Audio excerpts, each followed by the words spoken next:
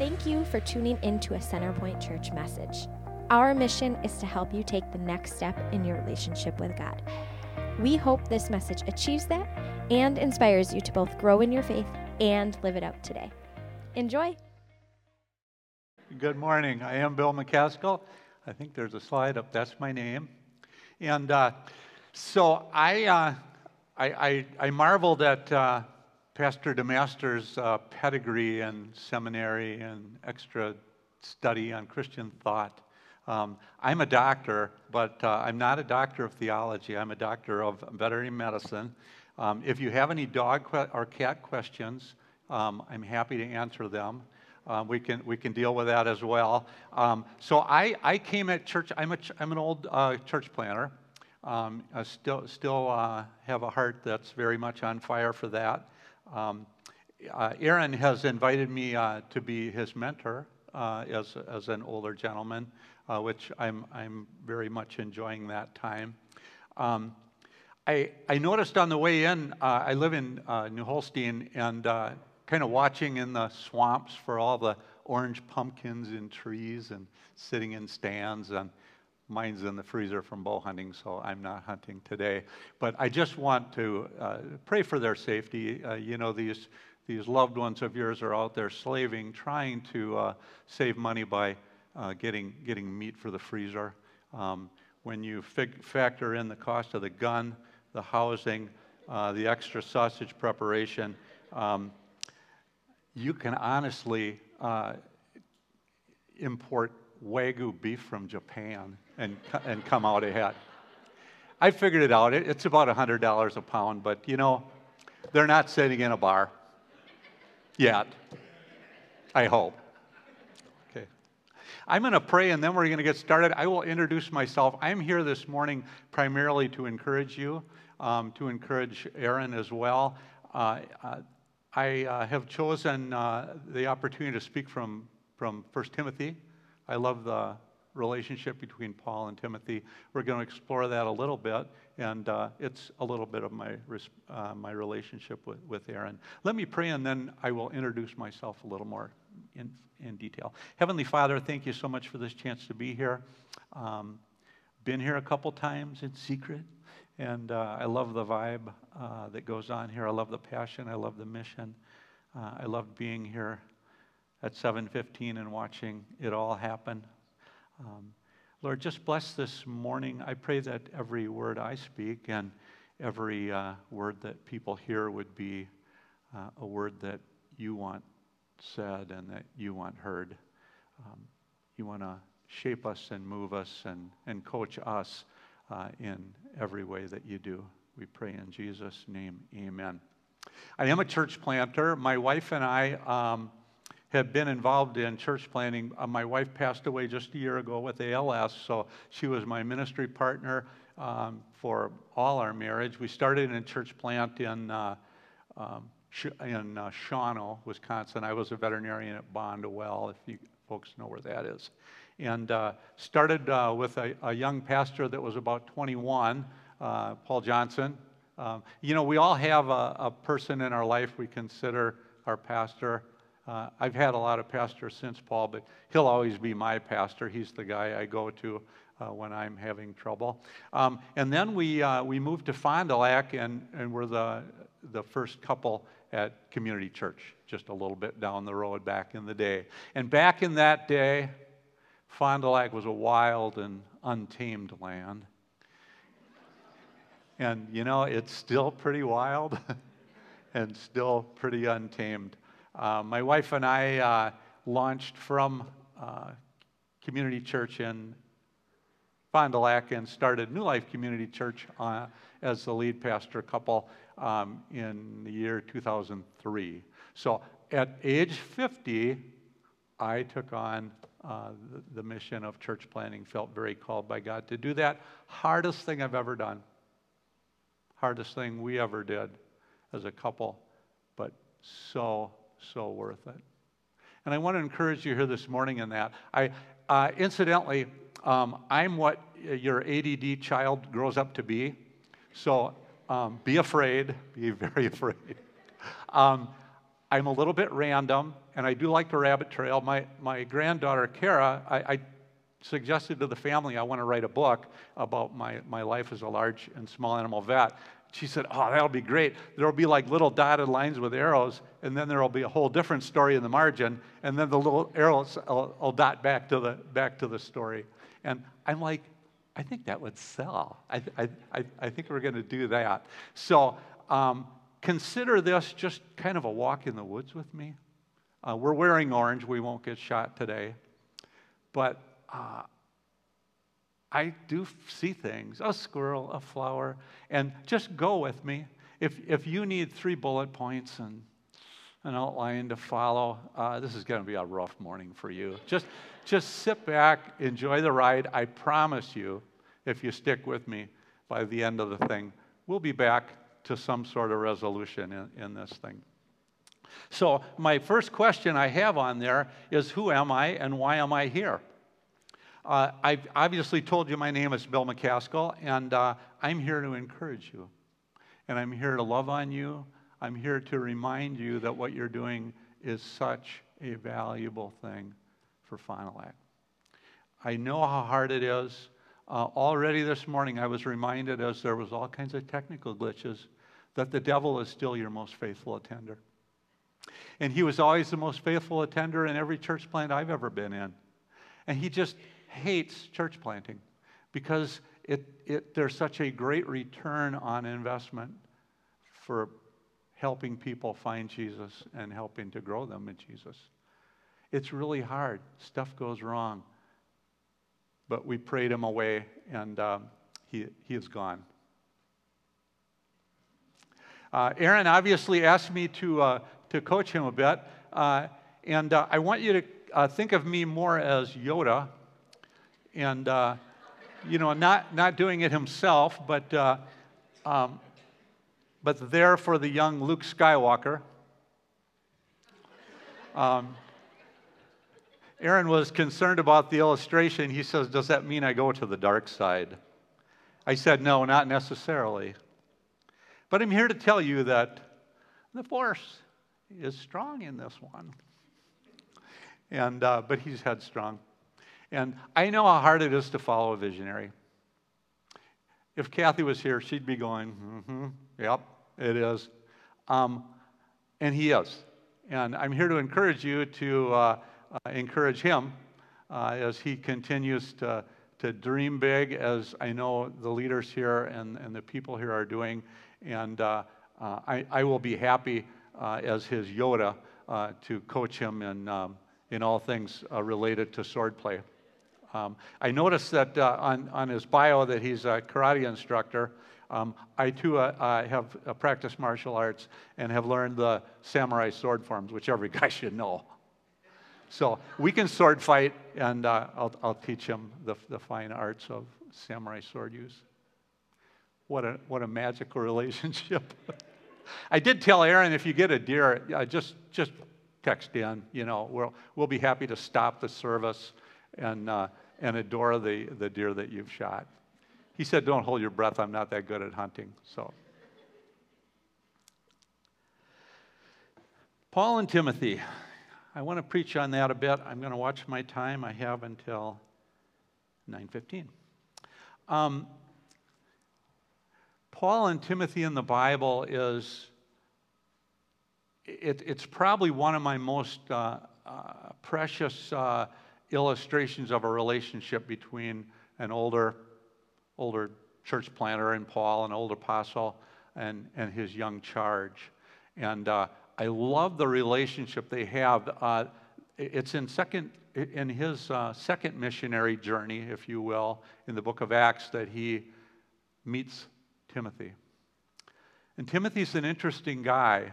He's what in Hebrew is called a mamzer. His dad was Greek. His mom was a faithful Jewish lady. Timothy was never circumcised. And because he was a mamzer, he was not availed to anything to do with the temple worship. He had to go it alone. It is said, Paul suggested that his grandmother and mother were women of great faith. And Timothy was just this outsider kid. And we don't know how old he was. Young people could be up to 30 as they refer to them in the Bible. But it's not lost on me that after Paul met Timothy in Iconium, if you remember that time, Paul was stoned by people that came in from the outside to make trouble for him. And he was left for dead. I mean, he was stoned and left for dead. They dragged him out of the city and dumped him. And his disciples gathered around and said, well, what the heck are we going to do now? They didn't say that, but I think they were thinking that. And Paul revived. And the Bible says the first thing Paul did is he went back into the city. Now, who in their right mind, after you've just been nearly killed by people throwing rocks at you and burying you in them, you're left for dead and dragged out of the city, goes back? There's every speculation that he went back for Timothy. There's something he saw in the young man that he said, I need this young man to be on my team. I need him to be a part of that. He went back in, I really do believe, and got Timothy out of there, because it's shortly after that we start seeing illustrations of their relationship. I love the way that Paul focuses on the important. I love that in Paul's writing, he makes sure that the main thing ends up being the main thing. And I want to encourage you here this morning as a church to keep the main thing the main thing. And we're going to check into that in a minute, and by the end of this, you're going to have a pretty good idea of what the main thing is that's supposed to remain the main thing. Let's get to the verse, sound people. I'm only going to preach out of one verse this morning. I'll have some other verses that I'll toss out there. If you've got your little note card, you can at least jot the reference in so you can perhaps look at that later. Among a lot of things that Paul said to Timothy, he said this: Timothy, the goal of this command is love, which comes from a pure heart, a good conscience, and a sincere thing. It's not emotional love, it's agape love, it's self-sacrificing love.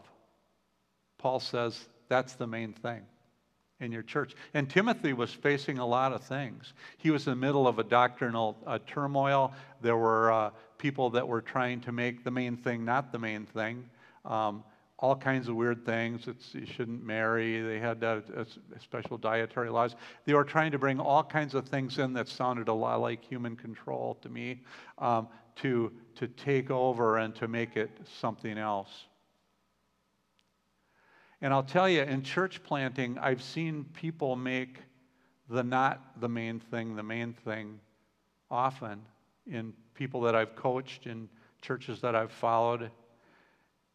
And it's always sad when that happens, because the Bible tells us to keep the main thing. And it should always be love. You know, it's easy for performance excellence to become the main thing. It's important, but it's not the main thing. Churches need money. It's easy for money and the chase for that, and we were always broke. It's easy for that to start to act like the main thing. It's important, but it's not the main thing, is it?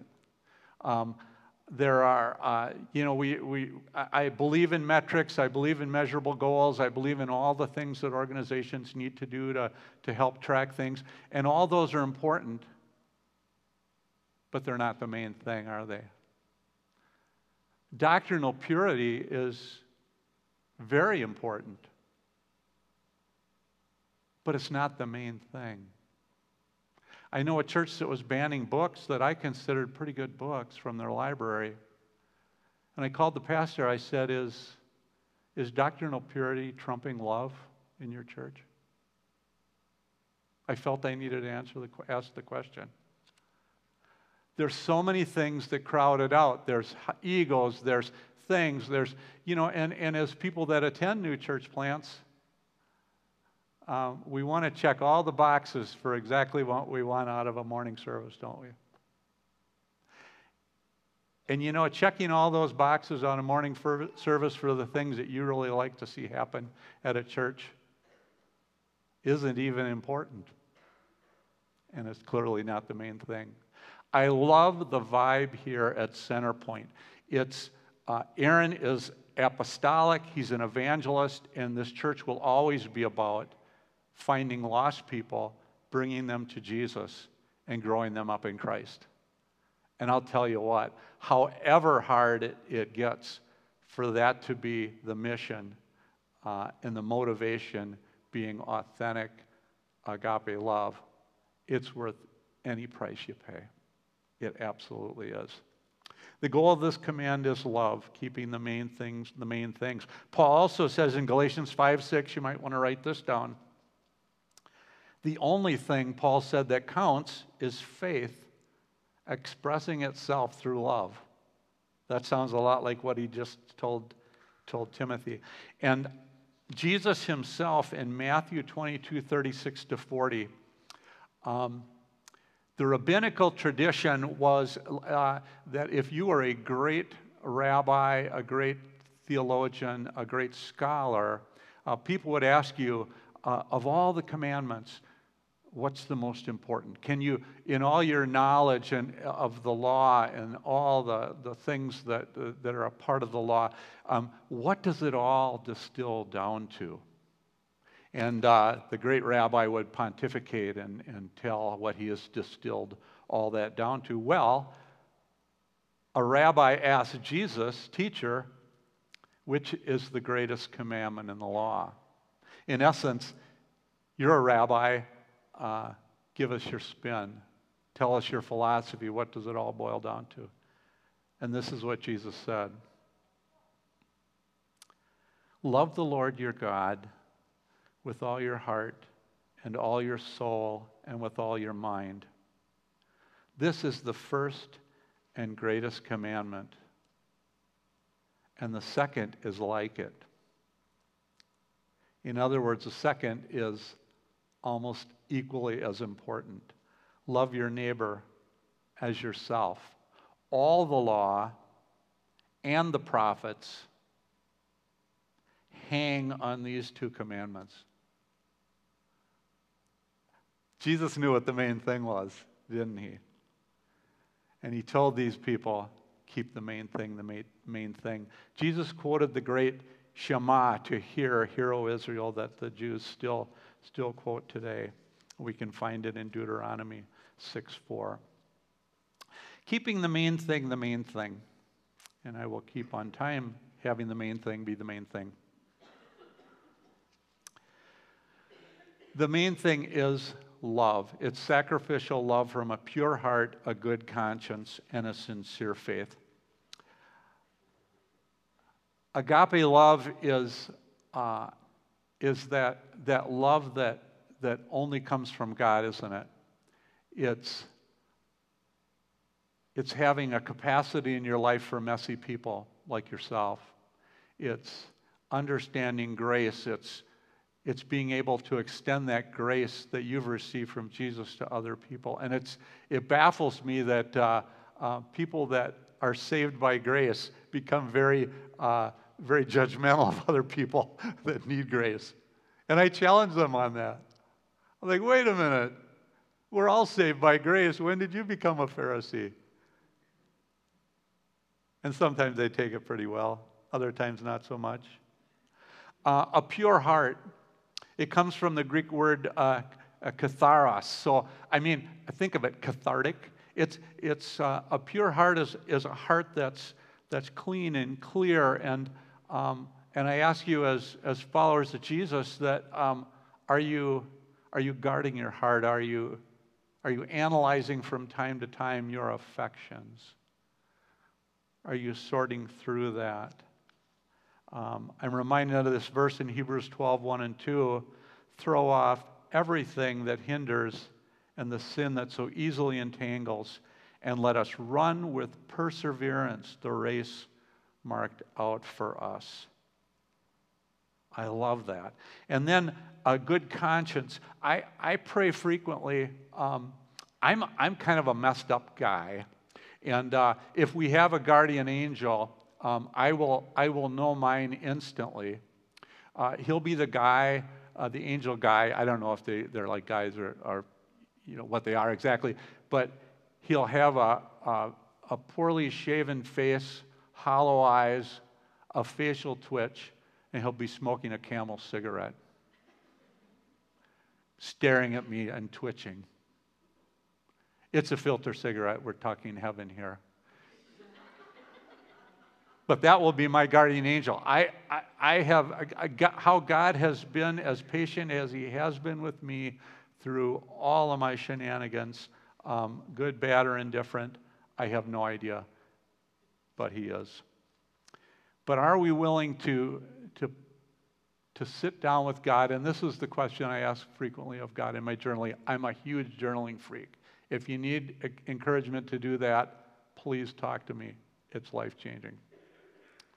I will ask God, is there anything about my life right now that is in between you and I? I don't. There's times he feels distant. There are times he chooses to feel distance, I believe, to test our faith. But there are times when I need to ask that question, and frequently he'll say, yeah, there is. The song about this is my surrender, it's something I'm holding on to. It's something I'm not surrendering, and he's asking me to do that. That, to me, is that good conscience. There's nothing in between God and I that's hindering his involvement in my life, the Holy Spirit's prompting in my life. And I do this all so incredibly imperfectly. I confess that to you. But then this idea of a sincere faith. The second verse in Hebrews of that verse 1 and 2 is fixing our eyes on Jesus, the pioneer and perfecter of our faith. I think sincere faith is that. It's you and I living out our faith, expressed through love, sacrificial love for others. It's living out that faith and that love with our eyes completely fixed on Jesus. Is there ever a moment where you're living your life and there's a sense that right now I could not look Jesus in the eye? I think most of the time he'd look back with eyes of love. Sometimes he'd look at me back with eyes that go, what the heck are you thinking? But I always want to be able to look Jesus right in the eye and feel okay about that, right? He's not asking me to be a perfect. He's just asking me to be his. He's asking you to be his. If there was ever a time when the world needed men and women, boys and girls that followed Jesus to be what they're supposed to be, I, for one, think it's now. If there was ever a time in history where people seemed more lost and confused, I don't know when it was. You and I, as followers of Jesus, have the opportunity to be reflectors, image bearers of the Father's glory in a world that really needs us to be. Right now, millennials are leaving the church by throngs, and it's because they see hypocrisy. They see faith that isn't sincere. They're looking for something real. They're looking for real. They're looking for something solid. And that's the kind of faith we're supposed to have. I remember going to the Cave of the Mountains. How many have been there? It's down by Cave of the Mountains. And they do a thing there where they get you back in there and then they turn the lights out. You realize how dark it really is. And then some guy lights a match. And it's like what that little tiny match does to that dark environment is just amazing. All of a sudden you can see the shadows and the stalagmites. I forget which goes which way. But all of a sudden it's just amazing. And that's the picture that the Bible has for you and I in a dark place, in a dark world. We're supposed to be children of the light. We're supposed to be children who reflect the Father's character. And if you keep the main thing, love from a pure heart, a good conscience, and a sincere faith, you will be that kind of light. You will have that kind of margin. You will have that kind of capacity for messed up people. You will have a love for them. You will have an ability to welcome them not only into your life, but build a bridge for them to get to know Jesus and see what Jesus has for them. I never get tired of changed lives in church planting. Because church planting is a safe place for people that are afraid of church to show up. It's a place for them to start hanging around with people living a faith that's evidenced by love. It's a chance for them to get their sea legs in a non-judgmental environment and figure out what it's all about. And I never get tired of seeing that moment when somebody gets it. Somebody finds it. And then when they come and tell me a verse they read that really helped them, I'm like, we're there. They're actually using the Bible. It's a wonderful thing you're doing. It's a wonderful thing you can be doing. And I just challenge you as people that are part of this church plant, and you'll see more of me. I rarely get invited to speak twice, but that's for a variety of reasons. I just encourage you to stay strong, stay faithful, not faithful to Aaron, faithful to Jesus, faithful to his calling for you. You being here, honestly, is a calling of sorts on your life as well. It's your opportunity to make a difference. It's your opportunity to be a difference maker in Fond du Lac. And Fond du Lac needs a church like this. Fond du Lac needs CenterPoint. You guys are unique. You're well placed to get the job done. And as Yoda would say, no try, only do. I will do my best to keep Aaron from blowing things up.